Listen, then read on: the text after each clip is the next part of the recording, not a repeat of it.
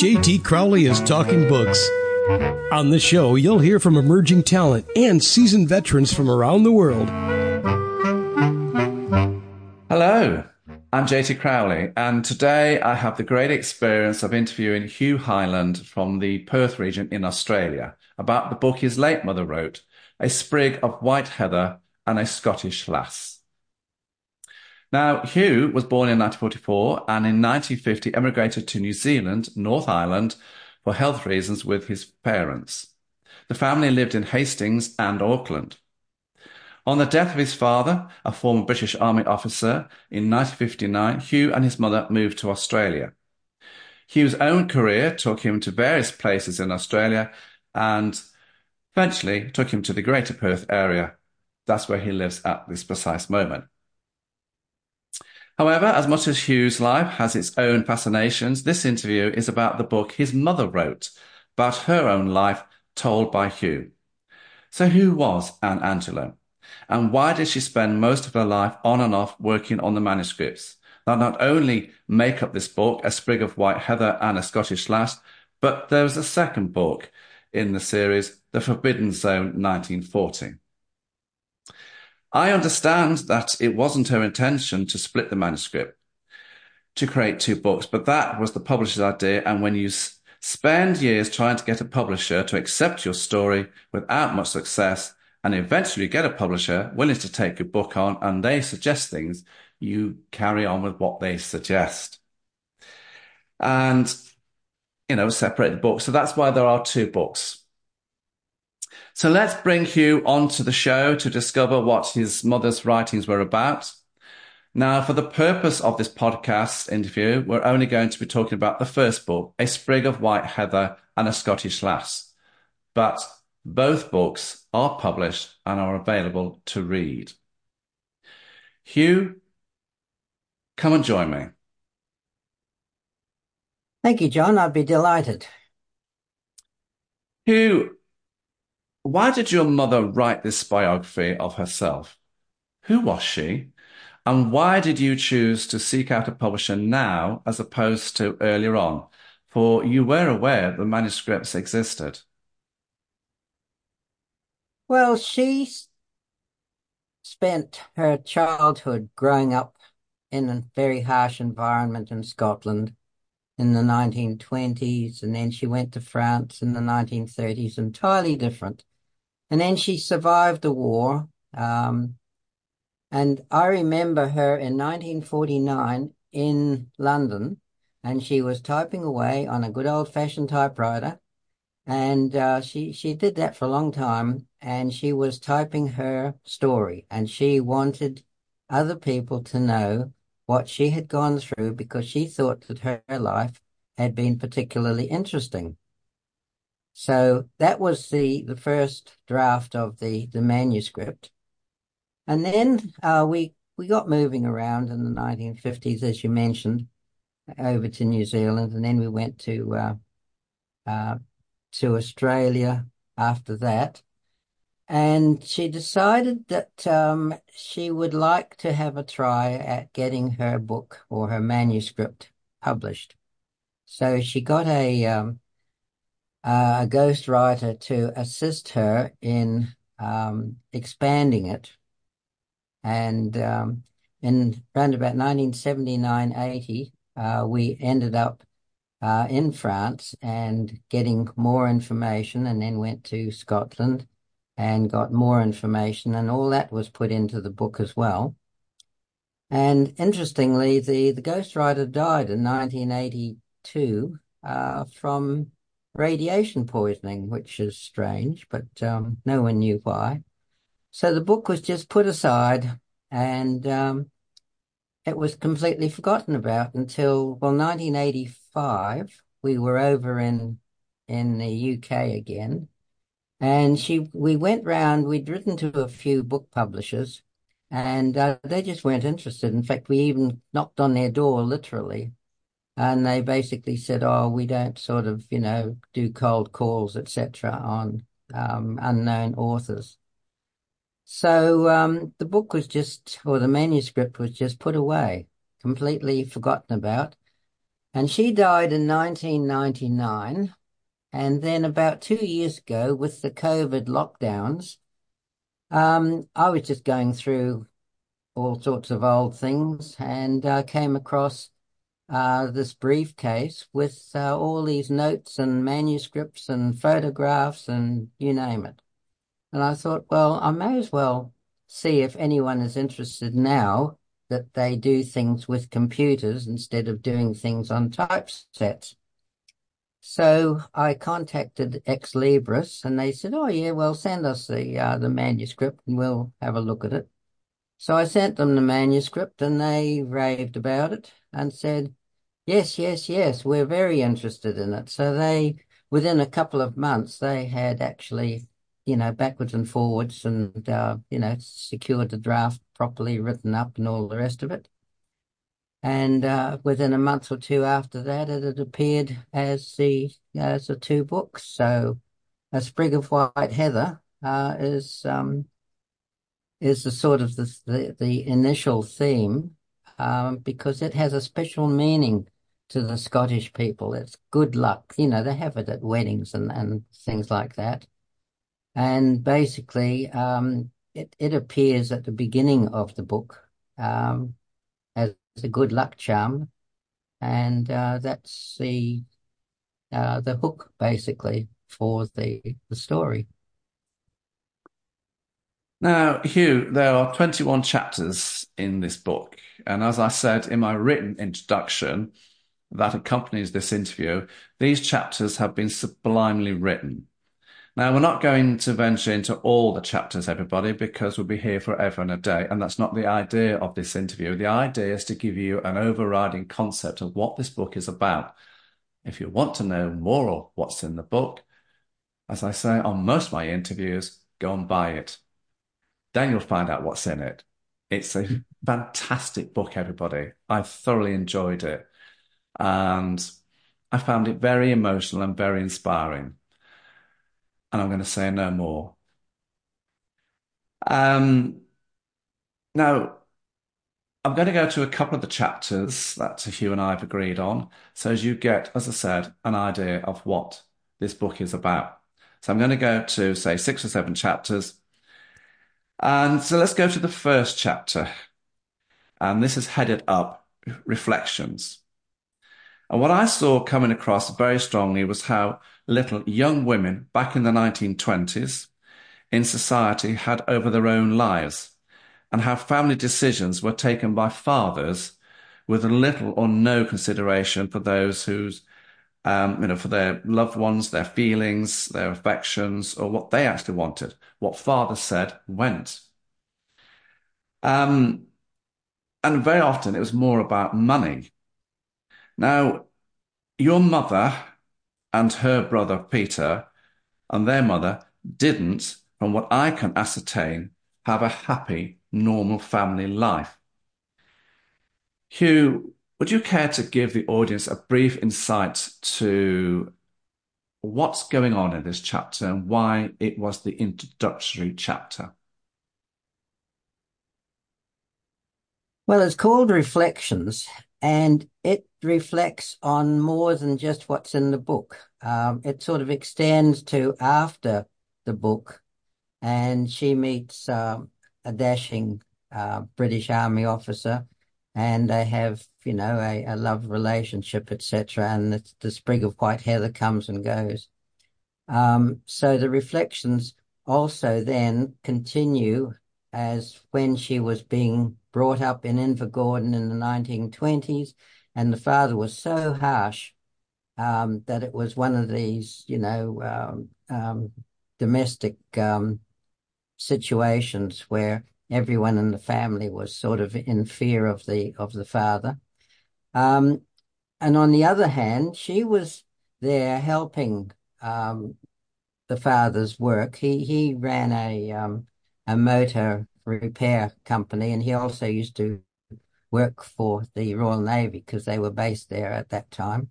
And at the age of 11, she was out driving the minibus for sailors, taking them here, there, and everywhere. So she got a very early introduction to life, shall we say, on the hard side of life. And she studied after school to be a person, pharmacist, but he wouldn't let her go to Edinburgh to sit the final exams. So that was the final straw. So he wanted to marry her off to anyone in Invergordon that, so that she could stay there, have children, help him, and that was going to be her life. So she escaped to France as a governess, and that's the reflections part of the first chapter. It's a very inspiring chapter, everybody. And as I said, it's very heartwarming, but unfortunately, it's very true. Now, chapter two, Hugh, early childhood. This chapter, as far as I can understand, is Anne reliving a very unpleasant part of her past.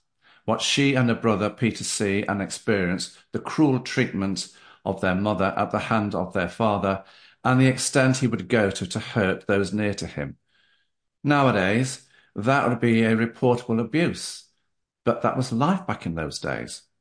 Your mother, um, you know, and uncle, they feared their father.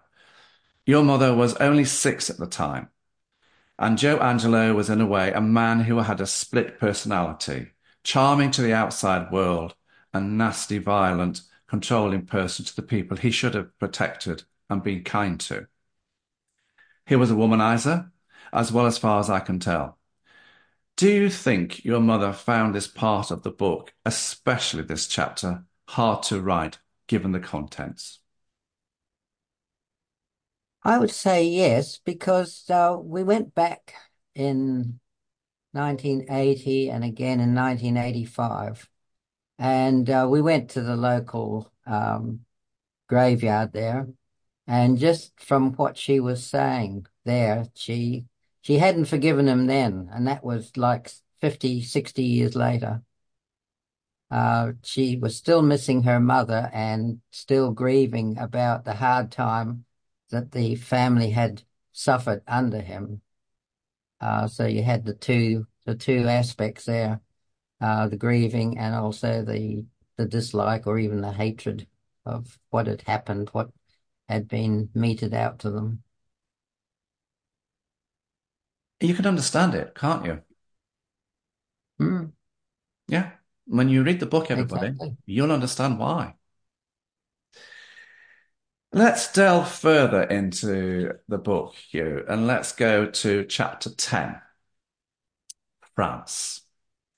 What I liked about this chapter was your grandmother talking to your mother about men and how she should handle herself.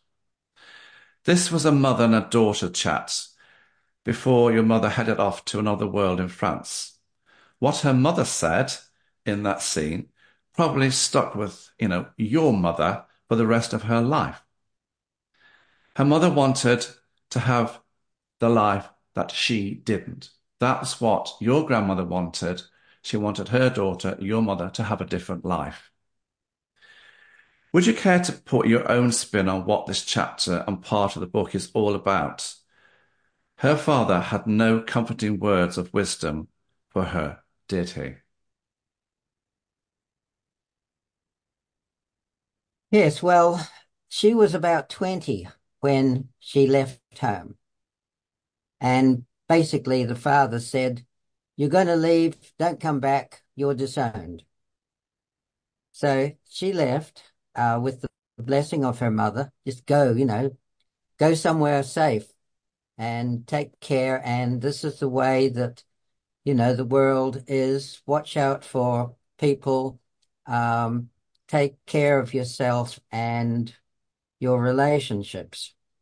So that was her advice for her love and marriage, of what marriage should be, and hoping that her daughter would actually find something like that.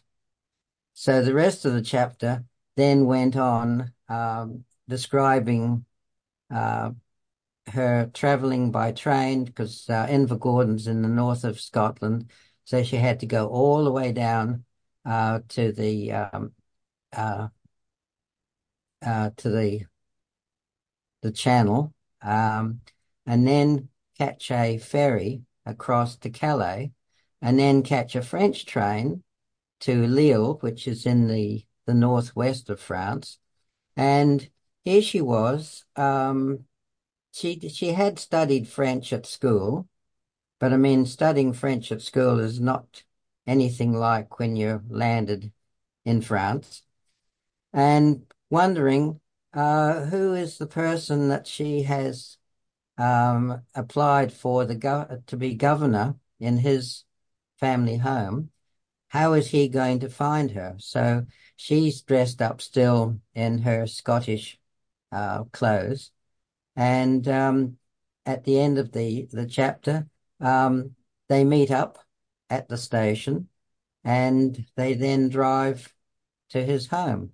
But you can imagine the uncertainty of a 20-year-old who's never been out of Invergordon before, traveling down south through England, across the Channel, and then up to the north of France, all by herself. It's sort of quite demanding. I would have said that would be an experience that back in that, the 1920s, 30s, would have been, for a young girl on her own, would have been verging on scary. Um, but I suppose when you're coming from a life of her life, she probably took the approach, I've got nothing to lose here, and the only way is forward. And it was the only way. Now, Hugh, chapter 11, My New Home. I like this chapter, and this is the turning point in the book, everybody. Here we have your mother, as you said, she's arrived in France and is experiencing French driving.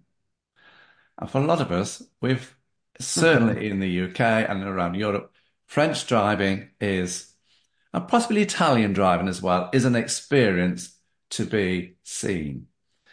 And I just thought it was very funny, So here she is, she's experiencing French driving. And of course, for her, they were all on the wrong side of the road. Because we drive on the left and a lot of places drive on the right. So they were on the wrong side of the road. And as you already mentioned, so she was there and she was all dressed up in Scottish tartan. But the French ladies were wearing the latest summer fashions. So this was a complete new world to your mother. Grand palatial buildings, French high society. This was a new experience for her. Do you think she enjoyed it? Well, I think that her eyes were opened amazingly, and I think she would have enjoyed it, and she would have been half terrified at the same time because it would have been all so new and so grand and hardly anything, that she'd ever contemplated before. So yes, she would have, but she settled in very quickly. And once she got to meet the children at the house and everything, she started off, okay, we're all going to talk in English. Well, I'm here to teach you English, so we're going to talk in English. I mean, that was a good way to break the ice too, because, yeah, she got off to a very good start with the monsieur who was in charge of everything, and it was a very smooth introduction. But it was a very different world for her, wasn't it? Totally different. I mean, there's no big buildings like that in Invergordon, No, no, there isn't and they everyone. wouldn't have dressed like that in Invergordon. Oh no, oh no, too cold. And of course, he had servants. He had a cook, and he had a housekeeper, and a driver, and a few other gardeners, and that. And they're all talking in French, and Yes, it would have been like a dream. And of course, it would have been French food, French fancies, French, a lot of totally different. And Oh so, yeah, yeah. so when you look at the chapter, everybody, oh boy, she had a different lifestyle now. Hmm. Um, I have to say, I found you choosing certain sections of the book that best portrayed your mother's story here difficult to pull out. You know, which ones, which chapters do I go to? How do I pinpoint or highlight the best parts of this book so that everybody can get a fair understanding of what the contents is? Because every chapter in this book has its own story and its own relevance and its own narrative, its own wonderful characters, and all, as I said, sublimely written and very sensitive at times. But two chapters further down the book caught my eye, and these are chapters 16 and 17, St. Malmo and Monte Carlo. So when I saw these titles, I thought, I've got to go there and have a look. What are these chapters about? And because the stories behind the scenes in the Channel Isles and Monte Carlo have far greater significance to them than just a fabulous place to go. Anne feels that in both chapters she's been observed by those rich folk around her as they're looking at her background because her background and their background were a stark contrast. And it's also talking about relationships, you know, relations from the past. And I thought the story in Monte Carlo, the the gentleman who got slightly confused with the message in her job application's engagement, because what she meant by engagement, what he thought was engagement, was two entirely different storylines. And how the story comes across is absolutely wonderful. Um, so my question to you is, Hugh, do you think that your mother's experiences here, you know, the new path, a path to a different world from her Scottish roots, was something that she cherished here? This was a part of her life that she reflected upon as very endearing. And again, we are seeing new characters come in here. Did she enjoy talking about this part of her life? Well, after she'd settled in as the governess, they would regularly go on vacation around Europe, and she would go with them. So before long, she became quite used to tripping around different parts of France.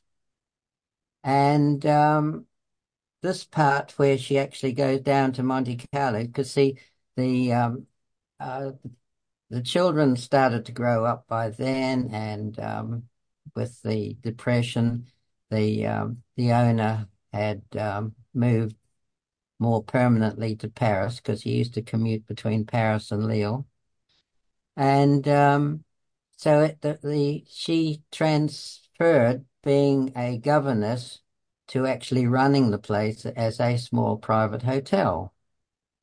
Um, but even that was a bit shaky at that time, whether it would be, continuing and whether she would still be in his employment.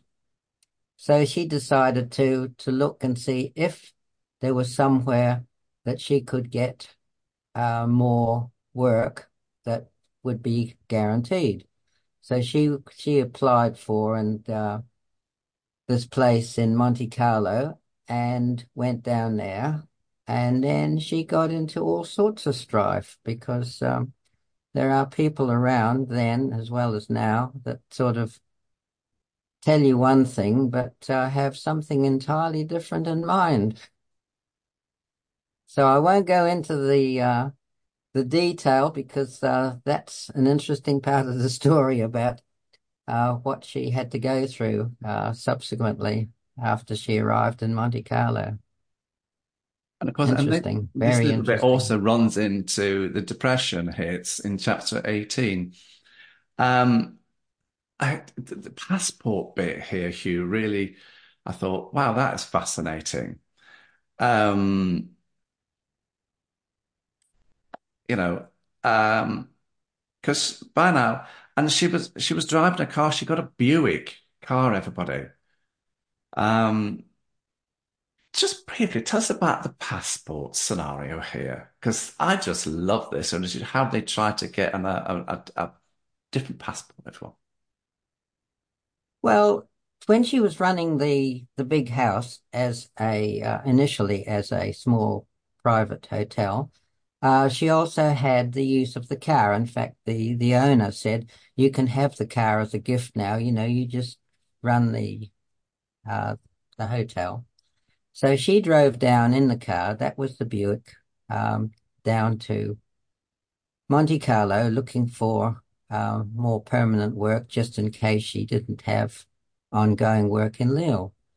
And she just went, basically, must have just gone out for the day to go and see this person um, for an interview. And he basically talked her into, oh, let's go for a drive in your car across the border into Italy and meet my brother and his family. And so she didn't think about her passport. And he said, well, don't worry about it. He knows the people on the border. They're all good pals. He does work for them and etc. So she ended up across the border and no passport, and things were not going too well for her. So she had to sort of escape and couldn't cross the border till she managed to get a new passport. Now, her godmother came from Casino. So she actually went to Casino, drove down there. She still had the Buick and saw the godmother and stayed with her for a while until her lost passport was replaced. So then she could cross back into France and etc. So And of course, that's how it worked. indeed it did. And as I said, go and have a look at the story, everyone. But let's put a time period on this. This is 1937, Easter time. And when you look at that time, a lot of countries, in Europe were getting concerned as to what was happening in Germany. This is the backdrop, isn't it? This is what, Yeah. Germany in the late 1930s. Hmm. Was that something that was in your mother's mind all the time? What's going on there?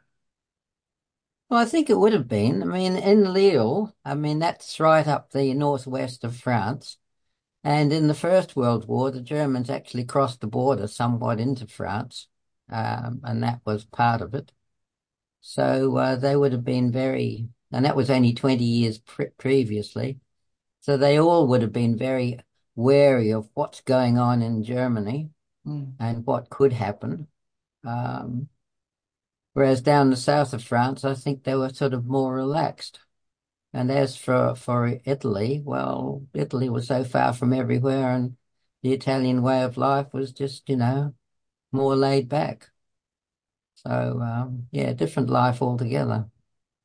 She did. And I think what we've not really touched upon, is that your mother had um, few romantic moments, didn't she? She met some gentlemen.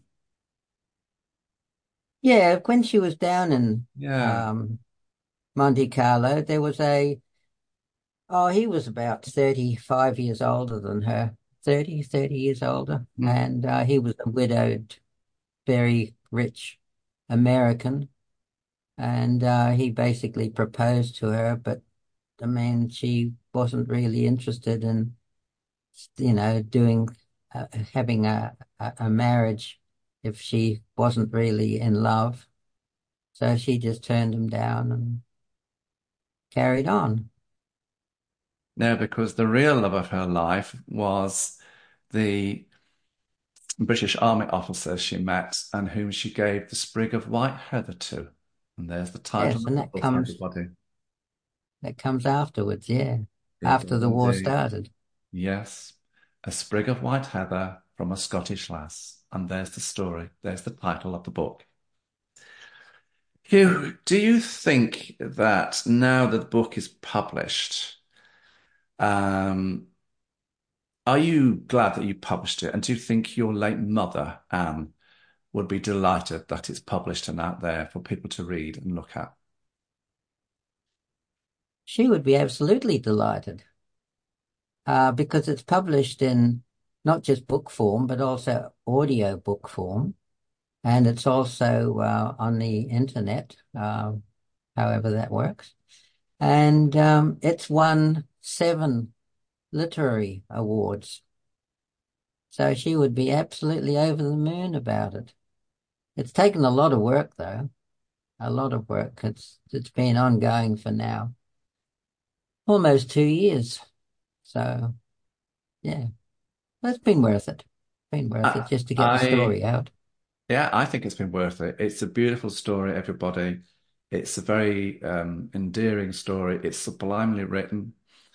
And who do you, Hugh, think would be your audience, to read this book? Who do you want to see reading this book?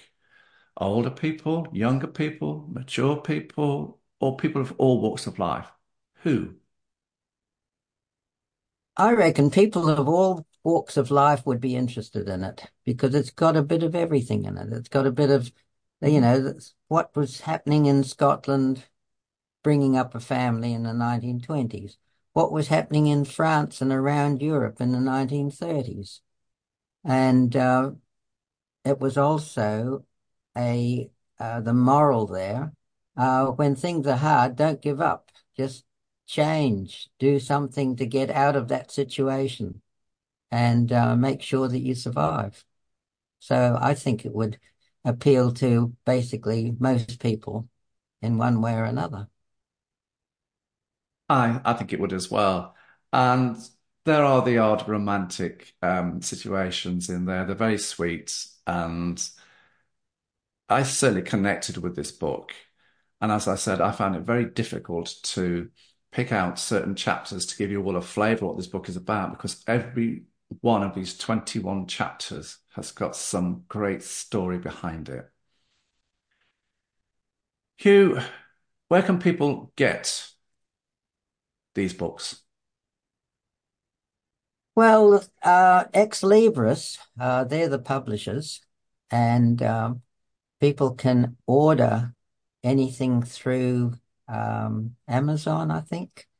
And if they're in Australia, for example, it's Booktopia also has it.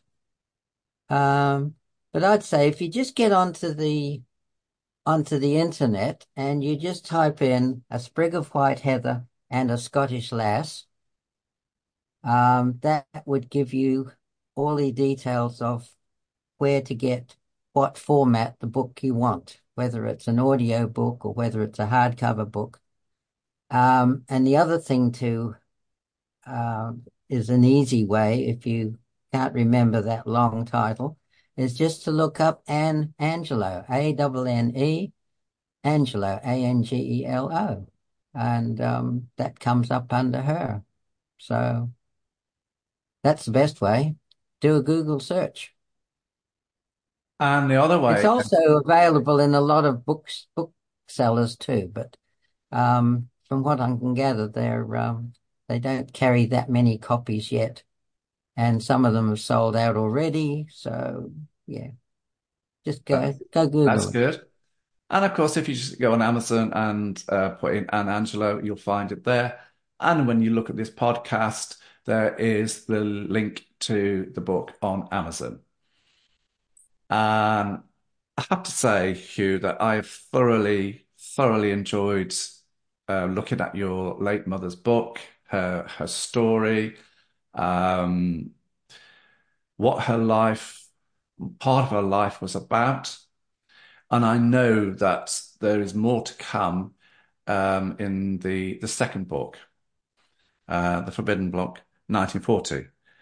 Um, so I just want to say to you, thank you so much for giving me the great privilege of chatting to you about your late mother's book. It's absolutely wonderful. Everybody, go and have a look. Thank you, John. You're very, very welcome. I'm JT Crowley.